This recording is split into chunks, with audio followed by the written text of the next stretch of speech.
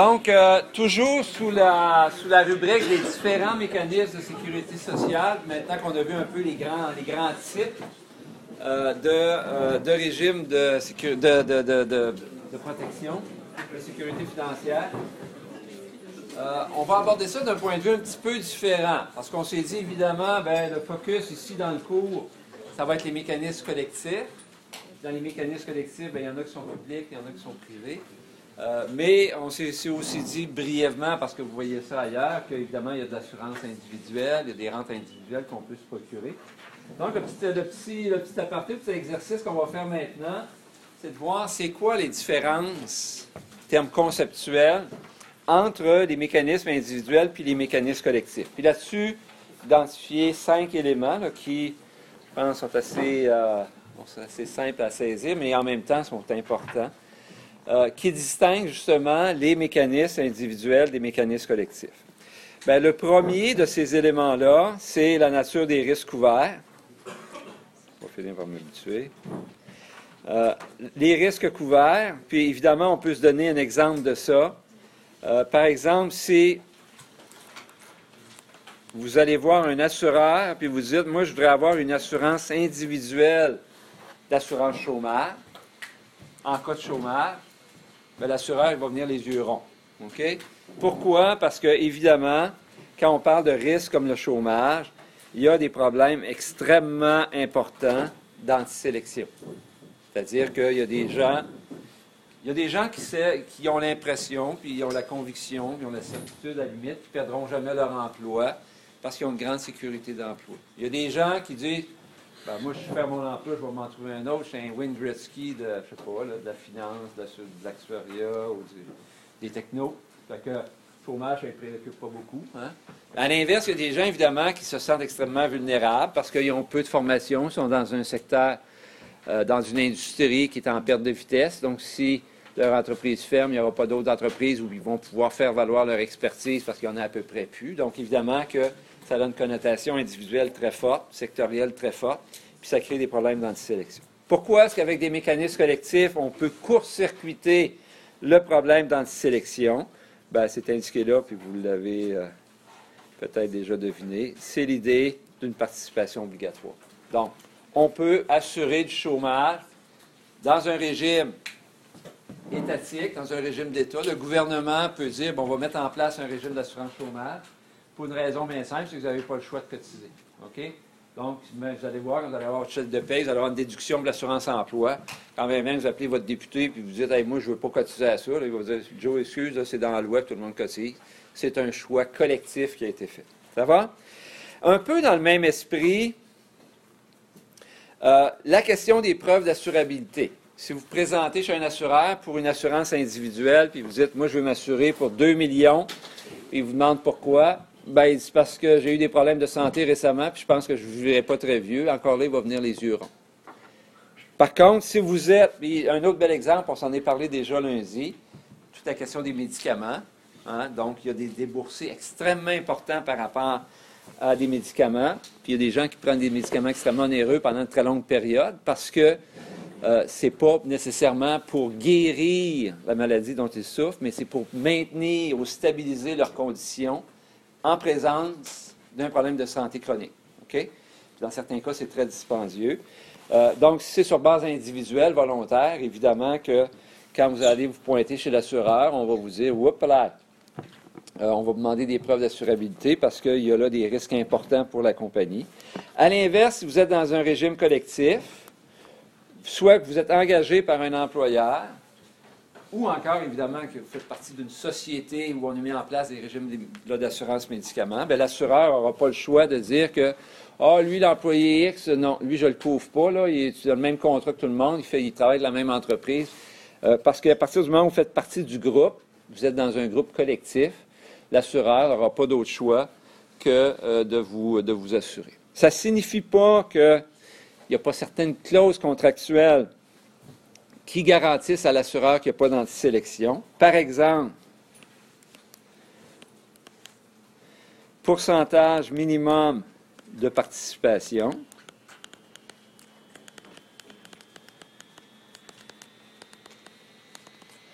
Exemple,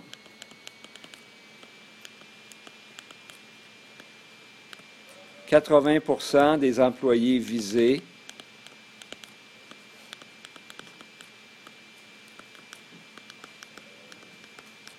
doivent participer.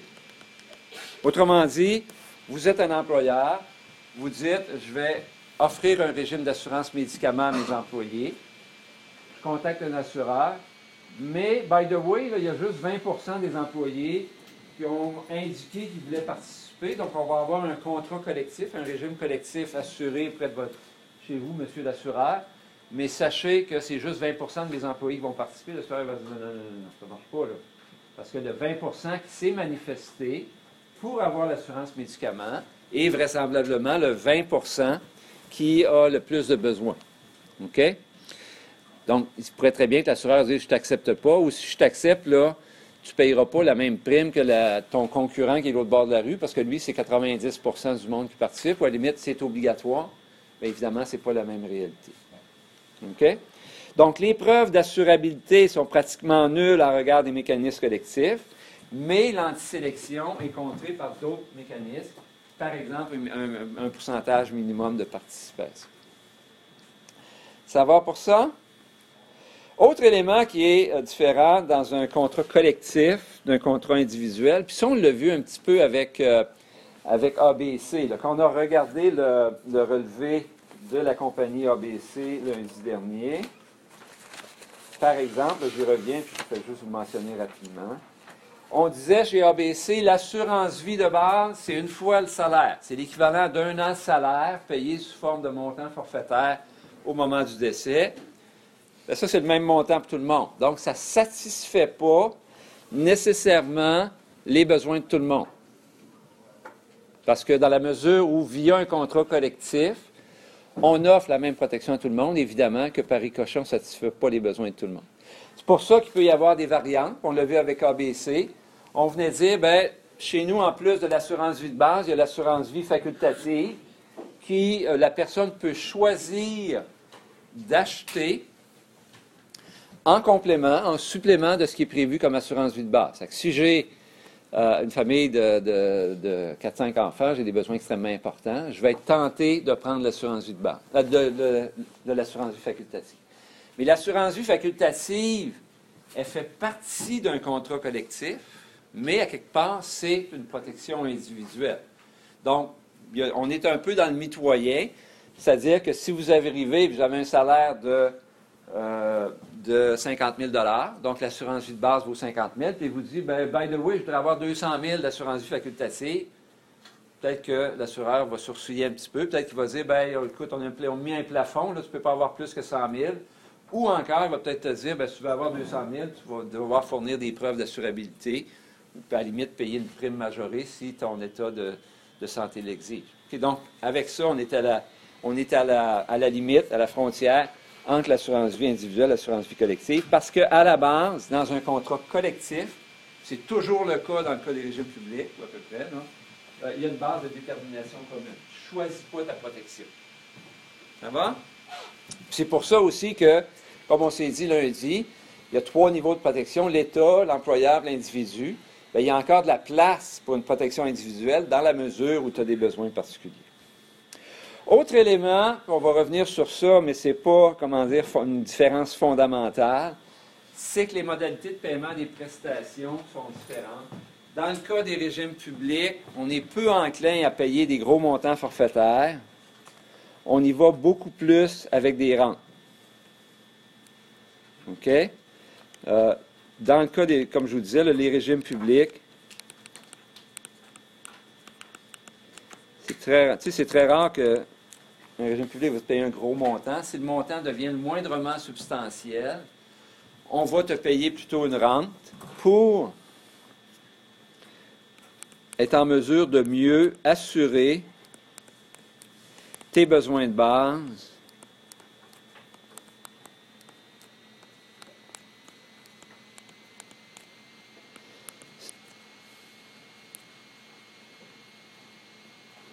sur période appropriée.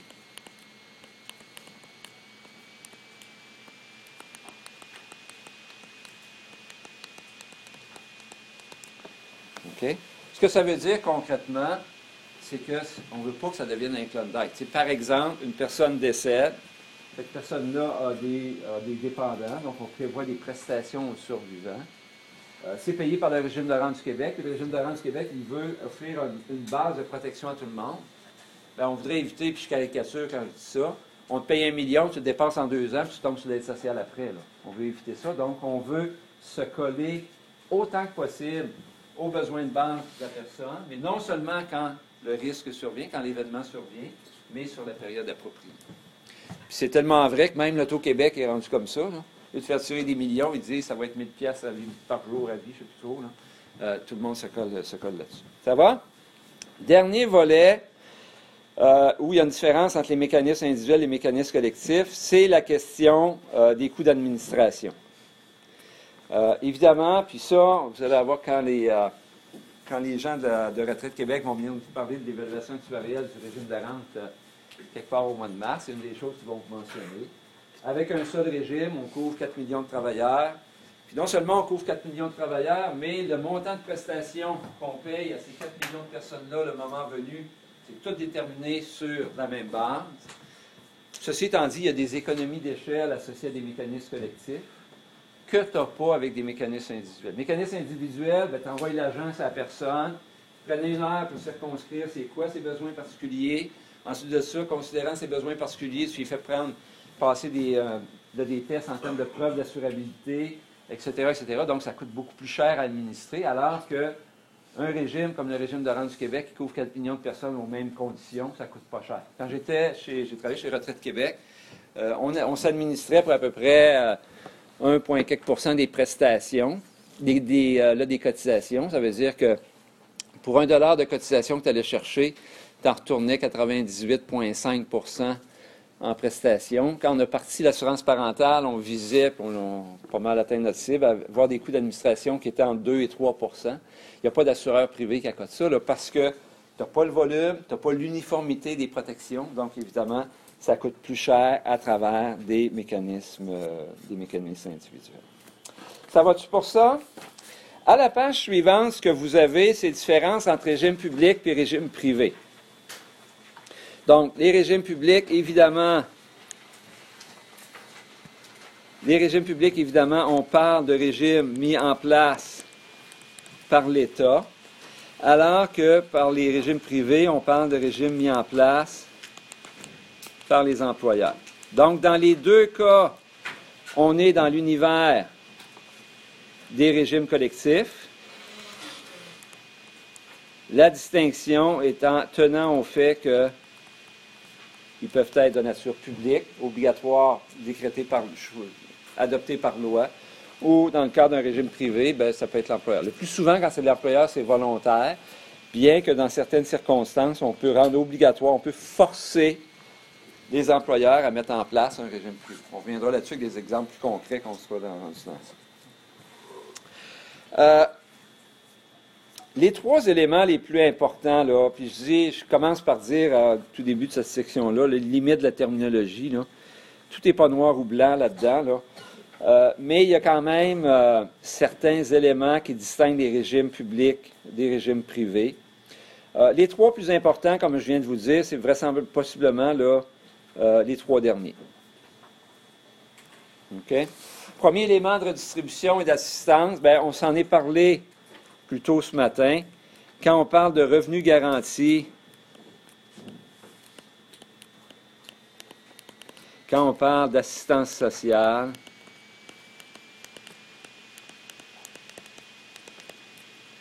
ou même quand on parle de régime, régime universel, là, évidemment que c'est associé à des régimes publics. OK? Quand on parle de régime privé, on va parler de régime d'assurance, on va parler de régime de retraite, mais on ne parlera pas de ce genre de bébites-là. OK? Donc ça, ce dont il est question ici, ce que j'ai indiqué, là, évidemment, c'est l'apanage des régimes publics. Autre élément, financement, nécessité de capitaliser.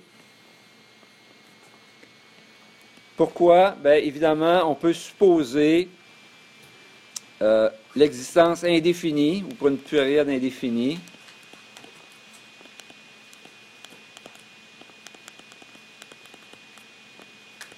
d'un État ou à la limite d'une société versus faillite possible d'un employeur.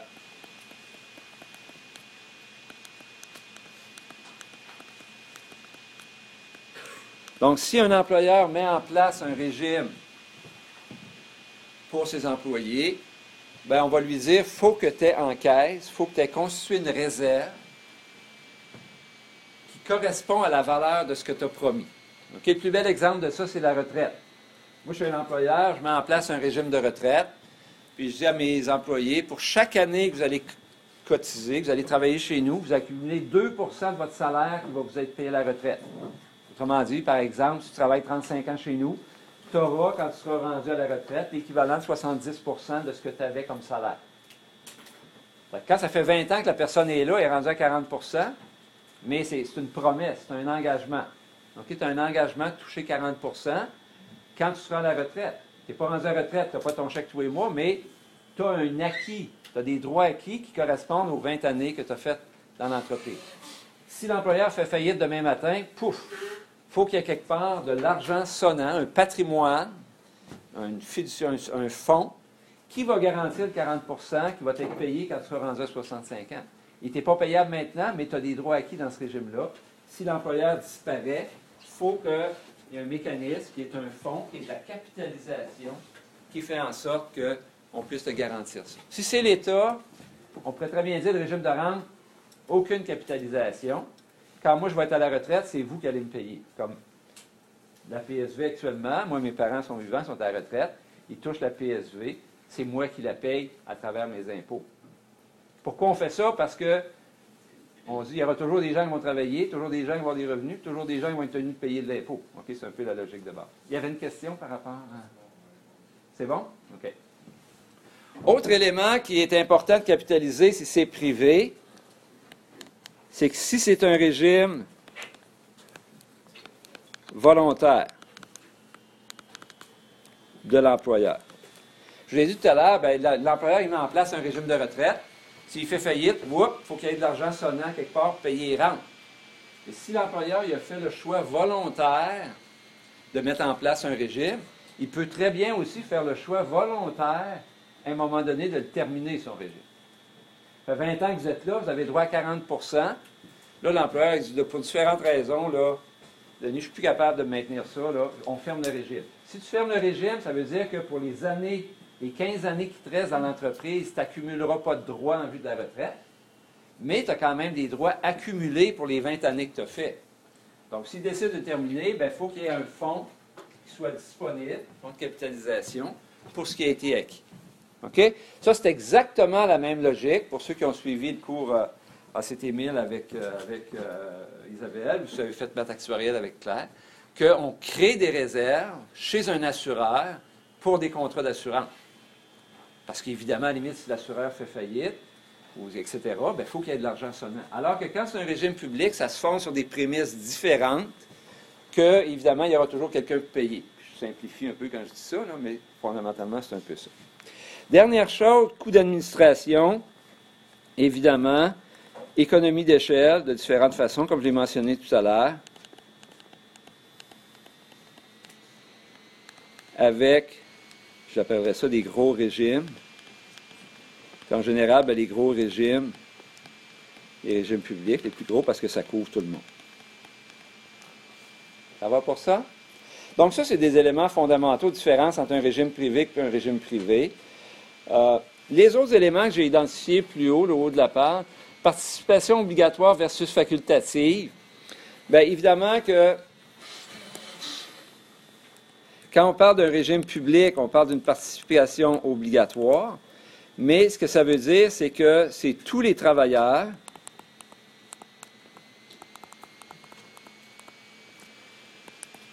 de tous les employeurs. À l'inverse, si vous parlez d'un régime d'entreprise, vous pourrez dire chez ABC, là, ce qu'on a vu, ils ont mis en place un régime, puis il y a des protections obligatoires. L'assurance vie est obligatoire, donc c'est obligatoire comme un régime public. Mais vous pourriez dire, oui, ABC, il y en a mis un, mais X, Y, Z n'en a pas mis de régime. Donc, on est dans une situation avec des régimes privés collectifs que vous pouvez avoir la notion d'une participation obligatoire, mais dans le cadre d'un régime volontaire. C'est-à-dire que si l'employeur décide de mettre en place un régime, c'est un choix, c'est volontaire, à ce moment-là, la participation sera obligatoire. OK? L'autre élément, on l'a vu avec ABC, c'est qu'il y a certaines protections où la participation est facultative. L'assurance vie facultative, le 10 000 $ de plus ou le 50 000 $ de plus que tu peux aller chercher, c'est simplement les gens qui en ont besoin. Protection de base, protection complète. Là, il faut se rappeler les 3 niveaux. Ce que je veux dire par là, l'État, l'employeur, l'individu. Si on respecte ce principe-là, qui est très fréquent, par exemple en matière de retraite, on a bâti notre système de retraite en disant l'État va jouer un rôle, l'employeur va jouer un rôle, l'individu va jouer un rôle. Bien, dans ces situations-là, c'est comme des étages d'un gâteau étage. L'État, c'est la base. L'employeur, il en rajoute pour avoir une protection décente pour ses employés. Puis l'individu, il complète. C'est-à-dire, moi, je travaille pour une entreprise, puis l'entreprise a dit, moi, je vous garantis que rendu à 65 ans, vous allez avoir 70 % de votre revenu, de votre salaire antérieur, quand vous cumulez ce que moi, je vais vous payer, puis ce que l'État vous paye. Les gens vont se lever, ils vont applaudir, le meilleur boss sur la planète, on t'aime, D'autres vont dire, ben là, wow, moi, c'est pas encore assez, parce que moi, là, 65 ans, ça ne m'intéresse pas. Moi, à 55 ans, je veux partir puis voyager. Donc, il va falloir que j'en mette plus, parce que non seulement je veux partir à 55 plutôt qu'à 65, mais comme je veux faire le tour du monde à tous les 2 ans, ça va me coûter cher. Donc, j'ai une responsabilité là-dedans. OK? Donc, protection de base, protection complète. Dernier, protection uniforme et généralisée versus protection adaptée aux besoins particuliers. Bien, ça, c'est dans la foulée de ce qu'on vient de se dire, là, c'est-à-dire que dans un régime collectif, dans un régime public encore plus, c'est la même protection pour tout le monde. OK? De la labatte bleue pour tout le monde, là, si vous voulez d'autres sortes de bières, bien, c'est pas la place. OK? Donc, c'est dans cet esprit-là. Mise en commun des risques. Évidemment que il y a différents volets qu'on peut associer à ça. Là. Évidemment que si... là, on est dans le contexte public versus privé. J'essaie de trouver un exemple.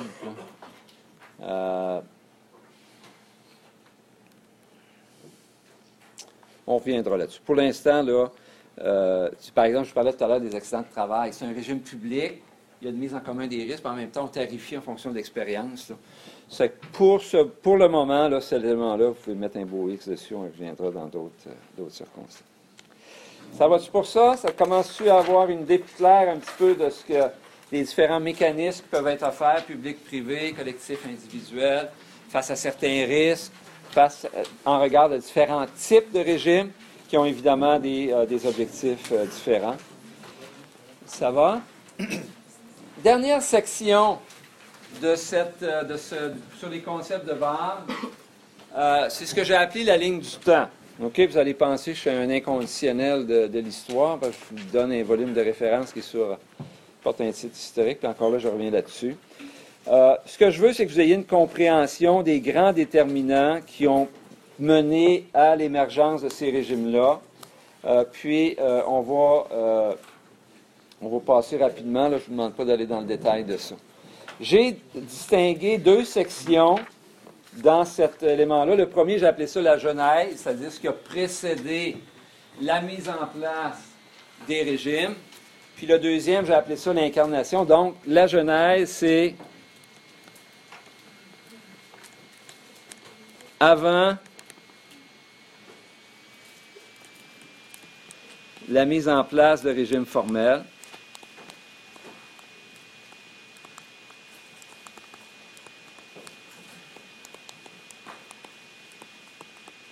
Évidemment, il y a si on remonte un petit peu dans le temps, puis on n'ira pas trop dans le détail de ça.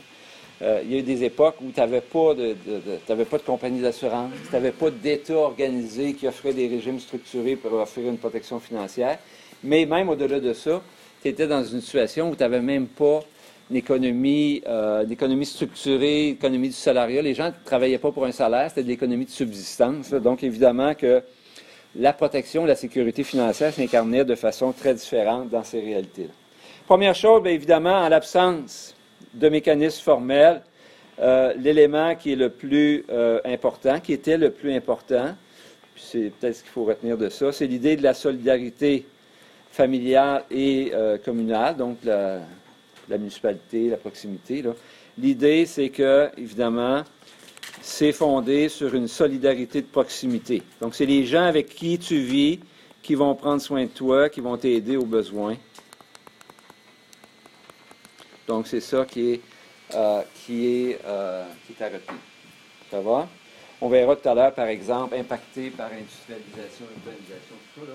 Mais évidemment, la première expression de solidarité, la première recherche de sécurité, évidemment, à cette époque-là, puis encore aujourd'hui, d'une certaine façon, ça passe par les gens qui vivent avec toi, les gens qui sont proches de toi, qui évidemment se préoccupent de ta santé, etc. Deuxième volet, bien, c'est ce qu'on pourrait associer à de l'évolution. Puis ça, bien, j'ai mis ça là, c'est parce que c'est pour les nostalgiques parmi vous, ceux qui s'ennuient des cours de philosophie au cégep, là. Donc, il y a deux éléments qui sont importants à retenir de ça. Là. Le premier, puis évidemment, si vous avez le goût de faire des lectures que vous n'avez pas faites quand vous étiez au cégep, c'est l'aspect de la vie en société. Vivre en société, ça commande certaines actions. Excusez, je pourrais l'effacer. Donc, la vie en société, puis ça, évidemment, c'est avec Jean-Jacques Rousseau.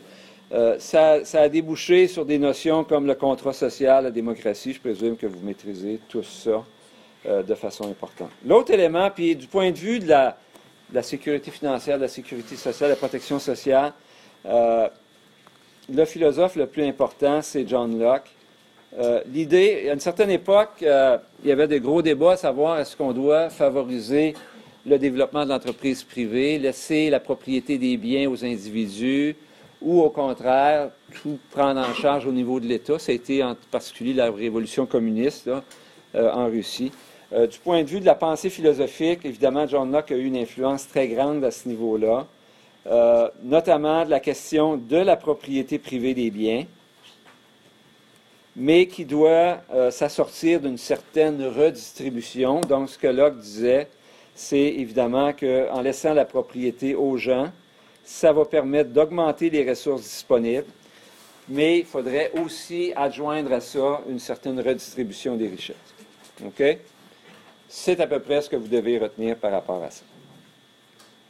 L'autre élément, bien, c'est qu'à un moment donné, on a commencé à réfléchir. Puis,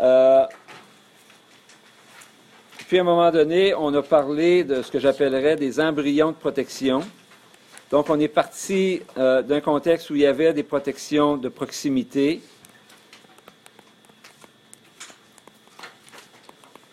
Puis là, on s'est dit, bien là, on va commencer à se parler pour assurer de la sécurité financière. On va commencer à parler de lois qui vont assurer une certaine protection, notamment par rapport aux gens les plus pauvres. Donc, les premières actions, évidemment, c'était pour combattre la pauvreté. Puis là, on s'est dit, bien, il faudrait peut-être commencer à prévoir de payer une somme hebdomadaire.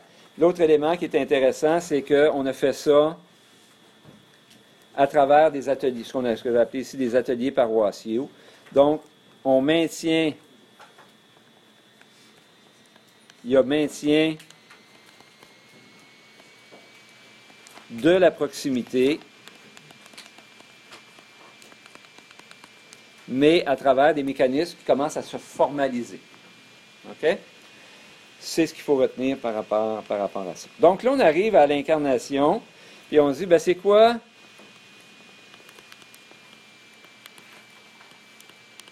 les facteurs déterminants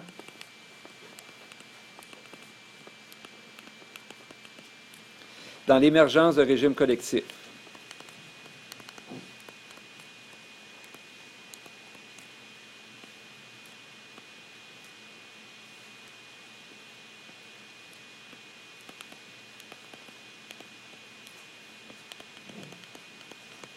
Bien, un premier, c'est un élément important, c'est la révolution industrielle. En passant, la révolution industrielle dont je parle là, c'est plutôt la première révolution industrielle. Vous savez tous, j'en suis certain, qu'on s'apprête à vivre la quatrième révolution industrielle. Là, je déborde du sujet. Là. Vous savez quoi les 4 révolutions industrielles? Est-ce que quelqu'un sait c'est quoi les 4 révolutions industrielles? L'électricité, le train, la vapeur, C'est proche à Tabarouette. C'est bon. Ensuite de ça, il y a pas aussi... Le dernier, je pense que c'est la technologie ordinaire. La première, c'est la vapeur. OK? Le moteur à vapeur. Un bel exemple de ça, c'est le train. Une locomotive à l'époque, là, c'était un gros poêle à bois, ou un poêle à charbon plutôt, là, monté sur roue, avec quelques gars qui tiraient du charbon dans le feu. Le feu faisait bouillir de l'eau, créait la vapeur créait une pression, tirait le train. C'est impressionnant, hein? Donc, première révolution industrielle, la vapeur. Le deuxième, c'est le moteur électrique. On a comme le moteur électrique au diesel, là, moteur à énergie, là, commencer à faire tourner des affaires. Troisième, c'est les ordinateurs. Les 3 premières, vous ne les avez pas vues émerger, vous les vivez, ben, pas la première, en tout cas, vous êtes nés dans ce monde-là. La 4e, c'est celle qui va vous impacter. Puis on appelle ça, c'est que je promenez des gens qui travaillent dans ça, ils savent c'est quoi la 4e révolution industrielle, vous pouvez même le chercher sur Google. C'est l'avènement de l'intelligence artificielle, puis du big data, puis du machine learning, puis toutes ces patentes-là. Puis pour des gens qui étudient en actuariat, ça va être quelque chose d'extrêmement important. Il y a des gens qui disent qu'il y a des emplois qui vont disparaître du fait, évidemment, de la 4e révolution industrielle, comme il y a des emplois qui ont disparu à chaque fois. Là. Mais pour un domaine comme l'actuariat, l'emploi ne disparaîtra pas, mais les tâches vont évoluer de façon considérable. Okay? Dans le passé, on tarifait un produit d'assurance. C'était les actuaires qui analysaient les statistiques disponibles, l'information disponible, puis qui établissaient une base de tarification. Dans l'avenir, vous allez dire à un ordinateur, puis un coup, il a été établi à tarification, là, on pouvait programmer l'ordinateur pour qu'il l'applique. Mais à la base, elle était établie par l'actuaire. Dans l'avenir, vous allez utiliser des systèmes d'intelligence artificielle que vous allez programmer pour que lui-même établisse la tarification. La beauté de la chose, c'est que la tarification, elle va évoluer en temps continu. Je reviens. C'est à vous autres, je parlais de l'idée de la montre à pomme. C'est que la tarification, elle va pouvoir évoluer en temps continu parce que l'ordinateur va faire du number crunching. Là. Il va analyser les données qui rentrent, le data qui rentre, puis il va pouvoir faire évoluer la tarification sur la base de ce qu'il a lui-même programmé à la limite. Je suis très futuriste quand je dis ça, mais à l'âge que vous avez, vous allez nécessairement vivre ça. Mais ici, ce dont on parle, c'est la première révolution industrielle parce qu'avant cette révolution industrielle-là, c'était une économie de subsistance. Les gens cultivaient, faisaient de la culture, puis bien évidemment mangeaient ce qu'ils produisaient, puis il n'y avait pas de salaire, il n'y avait pas de revenus en argent sonnant. Évidemment, au début, c'était du troc, après ça, on a introduit de la monnaie, là. Mais la production, le travail, c'était d'assurer sa subsistance à bien des égards. Avec la révolution industrielle, ce que ça a signifié, c'est des emplois formels, puis de façon plus fine, du salariat. Donc, les gens ont commencé à avoir un salaire. Mais à partir de ce moment-là, évidemment, s'il y avait un salaire, il y avait un risque qu'ils perdent un salaire, s'ils deviennent incapables de travailler, deviennent invalides. L'autre chose qui est importante, c'est l'urbanisation, parce que ça, évidemment, c'est ce qu'on peut appeler la fin des solidarités de proximité. Dans la mesure où tout le monde vivait à la campagne,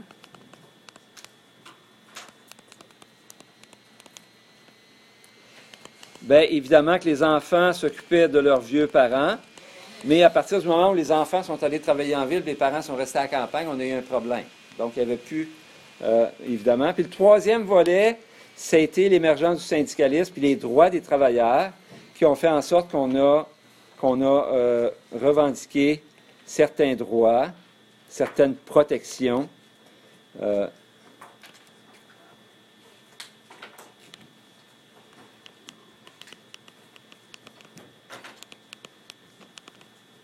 Protection, ce qu'on pourrait appeler une protection sociale et financière. OK? Donc, à partir de ce moment-là, on a voulu assurer une protection de sécurité financière aux gens. Puis, s'il y a une personne qui a vécu ça de façon intense, bien, c'est Bismarck. Bismarck, là, c'est... Bismarck, c'est le premier chancelier allemand, le premier président, premier ministre allemand, c'est le premier haut dirigeant de l'Allemagne. Puis, sans faire toute l'histoire, l'Allemagne a été créée vers 1870-80, après la fin d'une guerre. Puis, à ce moment-là, il y avait beaucoup de soulèvements, beaucoup de gens qui remettaient en question les droits des travailleurs. Marx à Zola. Là, Marx, évidemment, c'est le marxisme, donc c'est une théorie politique là, qui a amené à la mise en place de régimes, de mouvements, etc. Zola, c'est un auteur français qui a dénoncé les piètres conditions des travailleurs à une certaine époque. Puis Bismarck, quand il a vu ça, il s'est dit, on vient de créer l'Allemagne, il ne faudrait pas que ça devienne un pays communiste, il ne faudrait pas que ça vire à l'envers.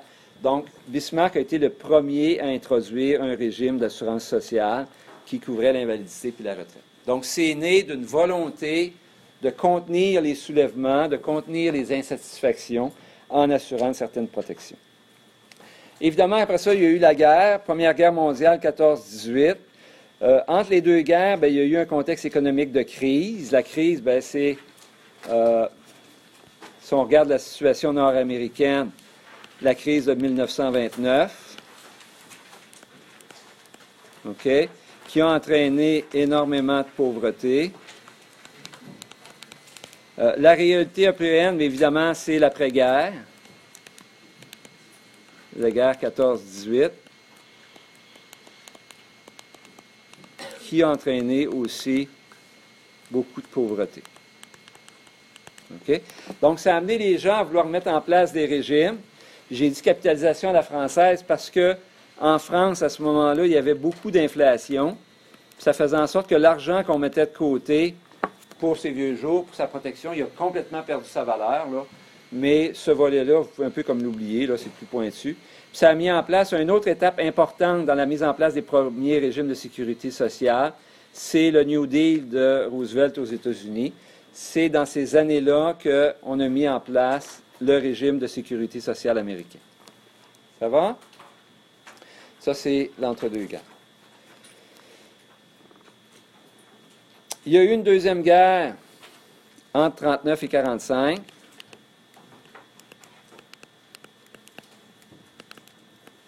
Donc, Deuxième Guerre mondiale, World War II. Après ça, on s'est dit, tout le monde a convenu qu'il fallait prendre des actions structurées pour éviter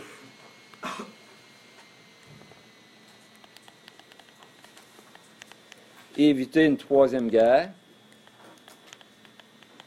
Donc, réforme pour éviter une troisième guerre. Au niveau économique, ça s'est appelé le plan Marshall. Donc, entre autres, de donner de l'argent à l'Europe, permettre une reconstruction rapide et éviter qu'ils sombrent de nouveau dans la décadence. Au niveau politique, le quatrième Reich, c'est en Allemagne.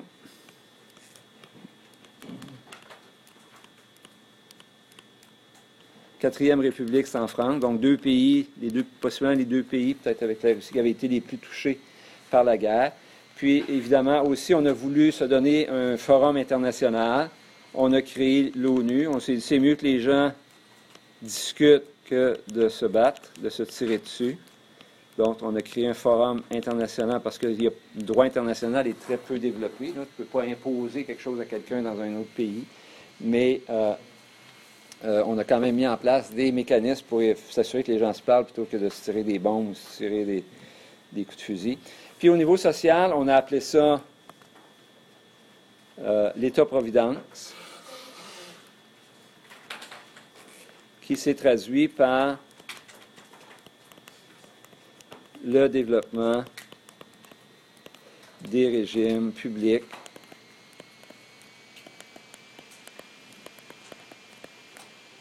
de sécurité sociale.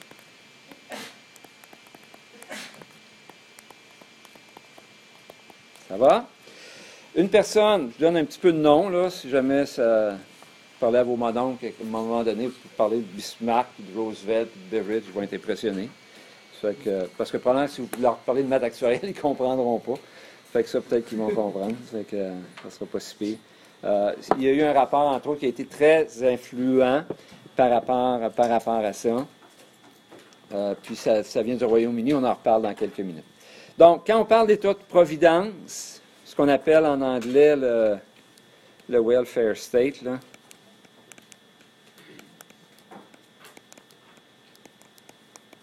il y a 3 grands modèles qui ont émergé.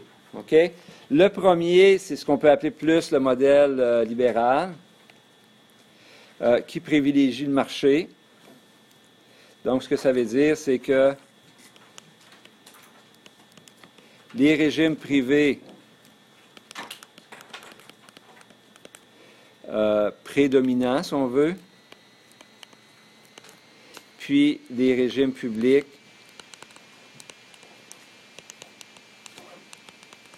qui garantissent plus une base.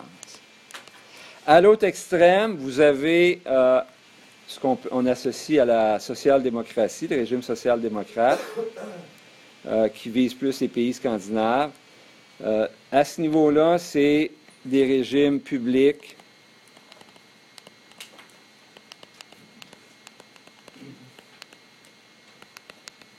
prédominants. Ça va? Entre les deux, puis là j'en parle moins, c'est des régimes plus conservateurs, c'est toute la notion de la mutualité comme étant un entre-deux, là, mais ce qu'il faut savoir, c'est plus les deux, un peu les deux extrêmes, là, puis c'est le poids relatif qu'on va accorder au régime privé par rapport au régime public. Ça va? Faites-vous en pas, on ne fait pas de la politique pendant toute la session, il faut juste partir ça un peu, vous donner un cadre général. Dernier volet, puis ça, bien, vous allez voir quand vous allez lire ce qu'il y a dans le livre, là, évidemment qu'au Québec, je dirais, la Révolution tranquille, on pourrait appeler ça l'implantation tardive.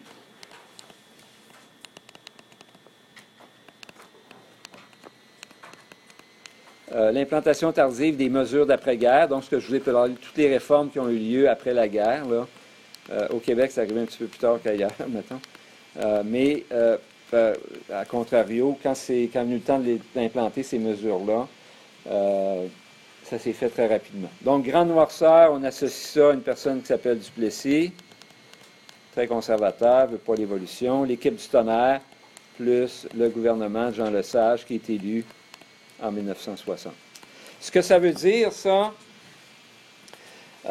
veut dire au niveau social, puis on va le voir plus tard, là, puis vous dans le livre, on en parle aussi, évidemment, c'est la mise en place d'assurance maladie, régime de rente, la création de la caisse de dépôt, le rapport par an, c'est toute la réforme de l'éducation, puis, évidemment, c'est la modernisation de la société québécoise, donc à tout égard. Ça va? On termine notre revue de l'histoire sur 2 aspects, 2 grandes traditions, puis je reviens sur 2 personnes dont je vous ai parlé brièvement. Bismarck, donc Bismarck, évidemment, c'est en Allemagne. Puis, Beveridge, c'est au Royaume-Uni, en Angleterre.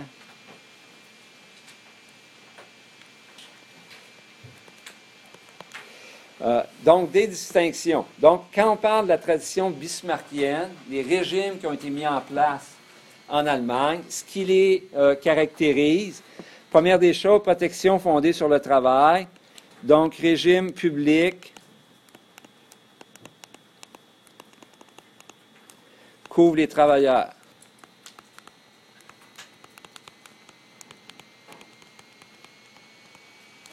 Deuxième, c'est que les prestations qui sont payées sont fonction du salaire. Donc, on parle beaucoup plus de remplacement de revenus. Donc, ce qu'on vous paye quand vous arrivez à la retraite, c'est un pourcentage du salaire que vous aviez avant. Donc, plus vous aviez un salaire élevé, plus vous avez une prestation qui est élevée. Puis, évidemment, le financement, c'est via des cotisations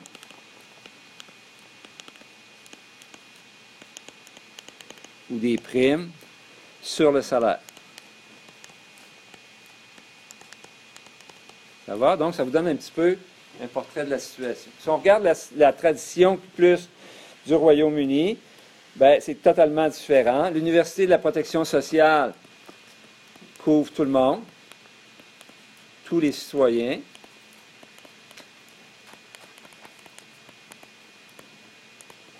Les prestations de base, ce qu'on veut, c'est simplement prévenir ou éradiquer la pauvreté.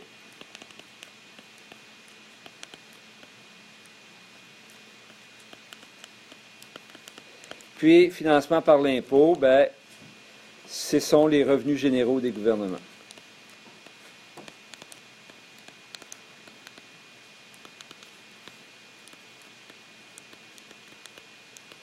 Ça va pour ça?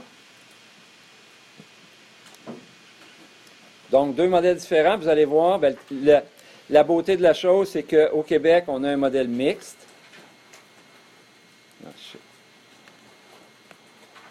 On a un modèle mixte qui va faire en sorte, par exemple, si on parle de la retraite,